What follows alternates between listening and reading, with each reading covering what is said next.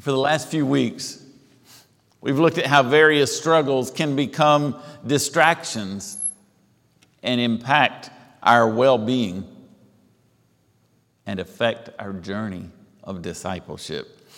This week, I want to look at another factor in healthy discipleship, a condition that can almost stop us in our tracks at times, what I would call being frozen by fear. Now, I know all of us experience fear at times, and there are times where it's totally reasonable. If we're thinking about times of illness or accidents or maybe surgeries or emotional relationships, maybe financial concerns, maybe fear because there's a massive storm blowing our way. All of those kind of things make some sense as a time in which we might feel some fear. In those kind of times, we have reminders from Scripture that God walks with us and we will be cared for. You'll recognize these words from Psalm 23. Yea, though I walk through the valley of the shadow of death, I will fear no evil.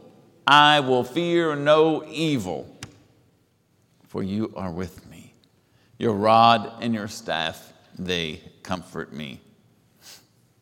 But in those situations where it makes some sense maybe to experience some fear, God comes and comforts. There are other situations in which fear seems to appear in our lives when everything's going well. In the good times, in times where we experience our Lord as powerful and clearly speaking in our lives, times where we're fully aware of God's presence with us and God's guidance for us, being renewed and strengthened by the Spirit to serve God faithfully, who may be calling us to do something for the kingdom of God. Even at times calling us to step out in faith and watch God use us miraculously. In those kind of times, when it's all good, fear can creep into our lives and begin to slow us down, even stop us in our tracks. What kind of fear? Well, let me share a couple of those things with you. Sometimes we encounter fear that we may not be the right person. God, I know you need somebody to do this, but that person in my Christian journey group would be way better than me. God, I know you need somebody to help with that, but you know that lady that lives next door, she'd be so much better. And so we have this fear that we're not really the right person, and it makes us back off a little bit in our walk with Christ, depending on what that call might be. Or maybe we deal with a fear that we may not be prepared. In fact, we may feel completely unworthy to do what God's calling us to do, to serve in the manner God might call us to serve. We're not prepared, we're not worthy, but in Christ we are made worthy. And by the Holy Spirit we can be equipped to serve as God calls. Maybe there's a fear of failing. A fear of failing. It's one of those I wrestle with on a regular basis. A fear of failure because we're not as qualified as other people. You know, we see these people who seem to be phenomenal Christians and incredibly faithful, and God blesses them in mighty ways. And, well, I'm not one of those, God. Why do you want me to do this? That's a little scary. Maybe there's the fear of not effectively representing the Lord. Well, I've only been a Christian a short time. I don't really know the Bible as well as that group or that person. I've never been up in front of people, or I've never helped with this event. I don't know. I'm not sure I can represent you very well, God. Ever wrestled with any of those kind of thoughts? Or maybe it's fear related to stepping out of our comfort zone because now God is beginning to stretch us beyond where we've been. And nobody is comfortable going beyond their comfort zone. That's why we call it a comfort zone, right? But God stretches us and grows us in ways that may be exciting and powerful and may be a real blessing. But in thinking about that, maybe it scares us a little bit. There are experiences that often come when things seem to be going well in our lives, in the church, in the kingdom, but those experiences cause us to experience a little bit of fear. Sometimes even being frozen by fear. And when that happens, it can limit how God might work in our lives because we stop moving, we stop growing, we stop seeking. The first thing I would say to anybody who's wrestling with that is, you are not alone. We've all been there at one time or another, including people in the Bible we read about. Look with me at several sections of stories that are familiar to you. In Luke chapter 1, as Mary is being told she's going to give birth to the Son of God, which sounds phenomenal, but undoubtedly was scary. In Luke 1:30, the angel said to her, "Do not be afraid, Mary. You have found favor with God." Do not be afraid, Mary. Undoubtedly the exact words that needed to be spoken. Now, on the flip side of that story that we read in Matthew chapter 1, Joseph is hearing the same news, and in verse 20 of that chapter, he hears, Joseph, son of David, same thought. Do not be afraid to take Mary as your wife, because what is conceived in her is from the Holy Spirit. Do not be afraid. I'm going to do something incredible, and you get to be a part of it. Do not be afraid. And then in another part of that same Christmas story, Luke chapter 2, as the angel goes to speak to the shepherds, we read this in verse 10. The angel said to them, "Do not be afraid. I bring you good news that will cause great joy for all the people." Every part of that story seems to include, do not be afraid. God was doing something phenomenal, something that would change the world. And every step along the way includes, do not be afraid.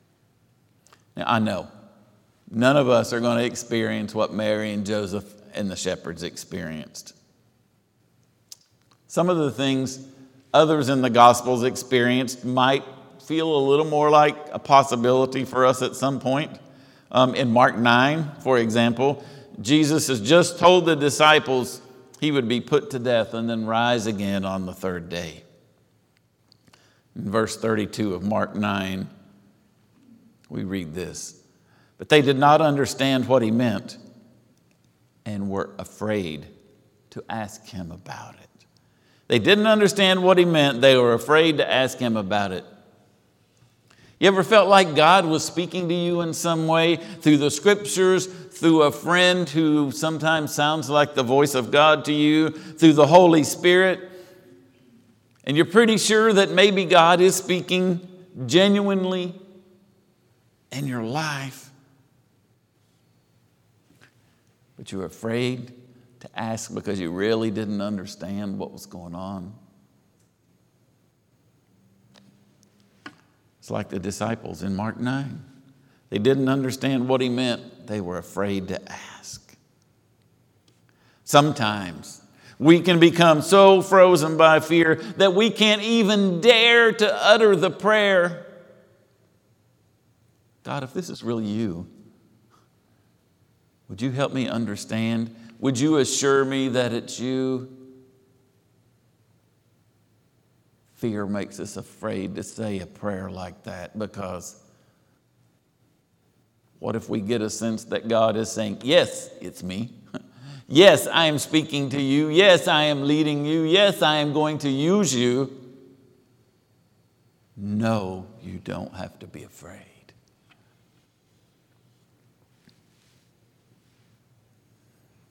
In Luke chapter 5, after a great catch of fish, the first time they met Jesus, Peter and James and John had some fearful response because they'd never seen anything happen like it just had. In Luke 5, verse 10, Scripture says, Jesus said to Simon, "Don't be afraid. From now on, you will fish for people." Don't be afraid. A few chapters later in Luke chapter 12, 31 and 32. 31 sounds a lot like Matthew 6:33. But seek his kingdom, and these things will all be given to you as well. That sounds familiar, but look what Luke follows that up with in his version. Verse 32 says, "Do not be afraid, little flock. Do not be afraid, little flock. Your Father has been pleased to give you the kingdom." Over and over and over again, the words of Jesus and the words throughout Scripture are, "Do not be afraid." It's as if Jesus understands that seeking the kingdom first, that following God with all our heart, that opening up our lives and walking by faith sometimes scares us a little bit because maybe we're not sure exactly what that's going to mean. And so very purposely, over and over again, Jesus assures them, just as Jesus assures us, that we need not be afraid when seeking the kingdom of God. We don't need to be afraid. Because if God is doing something good, something powerful, it's always going to be for our good and for our blessing and the furthering of the kingdom. And that always happens because God is faithful. Now, there were other experiences in the Scripture that maybe we relate to a little bit more. The disciples had a couple of scary times on the Sea of Galilee. You know these stories, right? There was a time where they were in the boat with Jesus and a big storm is beating them all over the place and they just think they're all going to die. And suddenly Jesus speaks to the wind and the waves and they're still and there's calm. And one kind of fear of wind and waves, becomes fear of, wow, he just did something phenomenal. And then there was the other experience on the sea, where in the dark of night and in some rough waters, Jesus comes walking to them on the surface of the sea. And they think it's a ghost, and they are afraid. I would have been too. In both cases, there was assurance from Jesus that they did not need to be afraid. Now, I know some of our experiences aren't quite as dramatic as somebody walking to us on the water. But if it's our experience, if it's me, it's still going to be a big deal. When it's us, it matters. And maybe it feels almost as dramatic. But let's look at our experiences and what they can be like a little closer to home.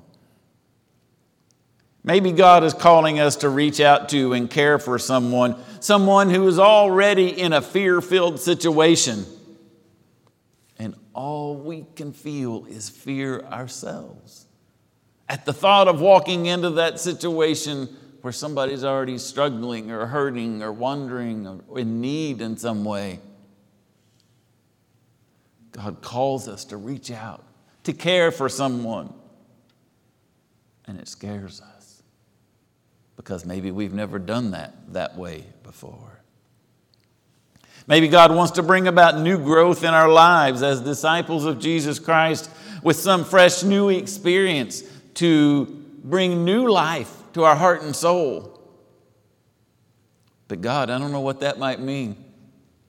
I might be a little bit afraid of you doing something I didn't anticipate, something I might not even understand fully. Maybe God calls us to step out and serve in a new way. And our first response is, well, I'm scared, God. I've never done that before. Sometimes that's the response of the church. We're a little afraid, God. We've never done it that way before. But God calls us. And where God calls, God equips and strengthens.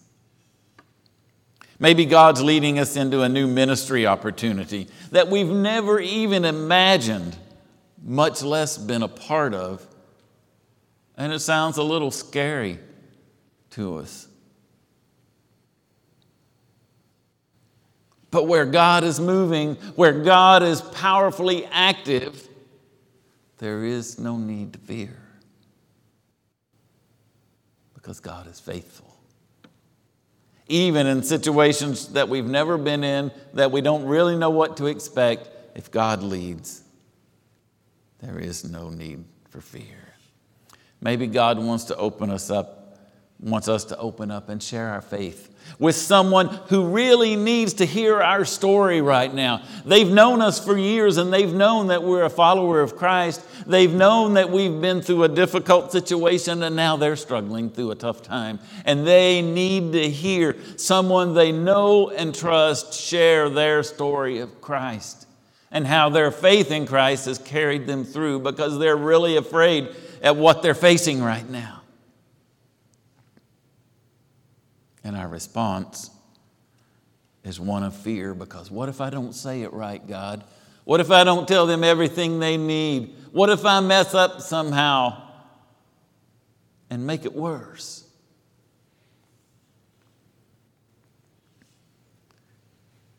When God leads us to share our faith, when God opens the doors for us to reach out to and care for someone, there is no need to fear. Because God is in control. For all those times where we might feel frozen by fear, this reminder from Hebrews chapter 13 comes to us. The author writes, speaking on God's behalf, "Never will I leave you, never will I forsake you." And then just half a verse later, the scripture continues, so we say with confidence, "The Lord is my helper. I will not be afraid." With confidence, I will not be afraid. In fearful situations, I periodically hear people say, I'm sure I've said it, others have said it to me, "Hey, God's got this. God's got this. You don't have to be afraid. God's got this." Reminding us that we don't need to fear because God is in control of the situation. Maybe you've got something in your life going on right now and you need to hear, God's got this. Well, hear it. God's got this. Whether you're headed into surgery tomorrow or you're changing jobs sometime soon, or you're getting ready to travel somewhere and you're uncertain, or your kids are getting ready to go back to in-person classrooms sometime soon. Whatever it is, God's got this. I want to remind you, God is bigger than your fear.